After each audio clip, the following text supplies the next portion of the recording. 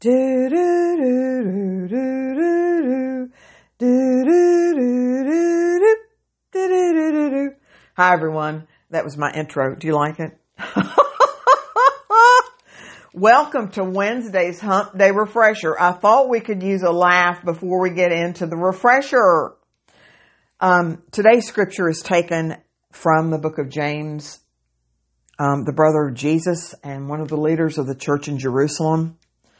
And it was addressed to Christians everywhere. And if you'll recall, it was written about AD 48. We want to go to chapter 3, verse 6. The tongue also is a fire, a world of evil among the parts of the body. It corrupts the whole person, sets the whole course of his life on fire, and is itself set on fire by hell. Those are pretty strong words, aren't they? Our words are like bullets.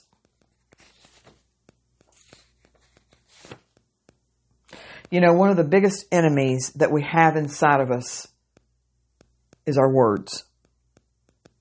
And we aim them at anyone and we think that it's not going to affect us. But I can tell you that nothing can be further from the truth. The Holy Spirit years ago woke me up. It was about 2:30 in the morning. And these are the words that kept going around and around in my mind, in my spirit, as if it were on a looped recording. The Word became flesh and dwelt among them. The Word became flesh and dwelt among them. Of course, we all know the foundational scripture of John 1:14. The Word became flesh and dwelt among us. But I'm like, groggily, I'm like, what are you trying to tell me? Molly, your words are alive and you are dwelling among what you are speaking. And it hit me like a knife, as it always did when the Holy Spirit was trying to tell me something that I wasn't understanding. I was trying to walk with Jesus. I was trying to just work myself to death, for Jesus. But my words weren't lining up with what I was trying to walk. I still had a defeated attitude with my mouth. Things weren't lining up the way that I thought that they should. And I knew that something was wrong. But that something wasn't everything or everyone else. It was me. You have one audience to please on this earth. And it is not any man. It is not any woman. It is not any pastor, any body of believers, any committees. It is God Almighty, Jehovah, God, your Father. Hebrews 11:6 teaches us, but without faith, it is impossible to please Him. And that's with a capital H, guys. For he who comes to God must believe that He is, and that He is a rewarder of those who diligently seek Him. God spoke this world into existence with words. We are created beings by Him from the dust. The world was spoken into existence. We are made in the image of God. And our words are able to sink ships, lives, and cut children into tiny pieces that sometimes can never be put back together again. It's like Humpty Dumpty, you know what I'm saying? He was able to be put back together again. But I've witnessed firsthand where words can just kill these precious children. Words can bring us victory or they can bring us defeat. And I can tell you, that little tongue inside our body is a weapon, and it can drive your life.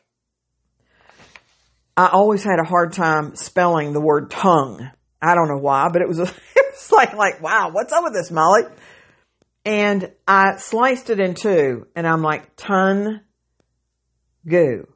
Our tongue can be a ton of goo. And they can either boomerang back on us, or they can sometimes shred people to pieces. Or they can edify and lift up others.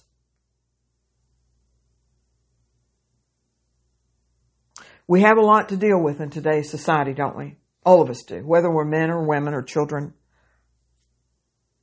But I can tell you there's a better way to live than through frustration, anger, words that are hurtful and harmful. It is better. It's peaceful. And you can put an end to the raging war within yourself, but you're going to have to learn to button it up.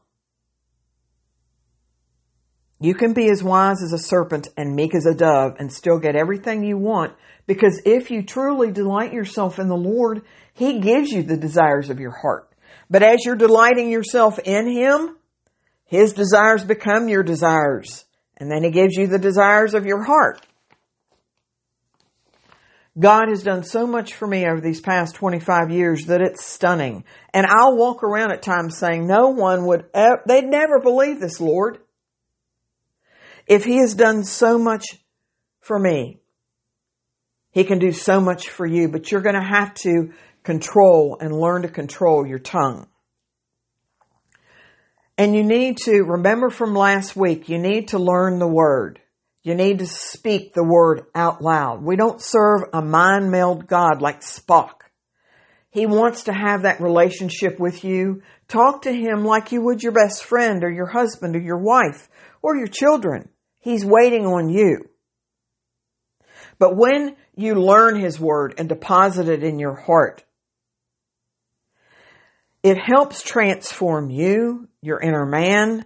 So when you speak, your words are going to be spoken. They're going to be like a honeycomb, sweet to people to listen to. Let the Word work. Learn the Word, deposit it in your heart. Let it shift your heart. Let it shift your thinking. And you'll be amazed at how it will transform you. So when that tongue of yours, that little small tongue of yours speaks, it's going to speak love, joy, peace, happiness, hope. It's going to take time to see results. But keep laboring in this field of the Lord. I can tell you that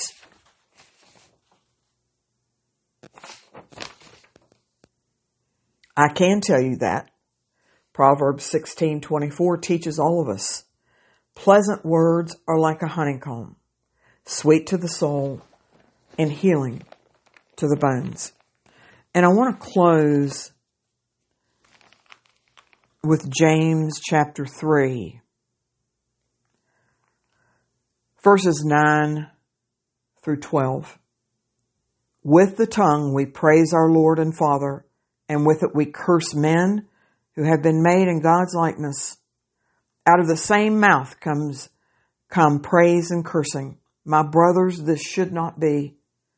Can both fresh water and salt water flow from the same spring? My brothers, can a fig tree bear olives or a grapevine bear figs? Neither can a salt spring produce fresh water.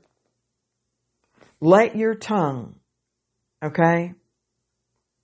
become fresh water and let it water all those around you. We have enough troubles in this world without us who are supposed to be walking with Christ, bad-mouthing and saying sorts of unkind things to people, to our families, to our siblings, to our husbands and our wives. This is Molly.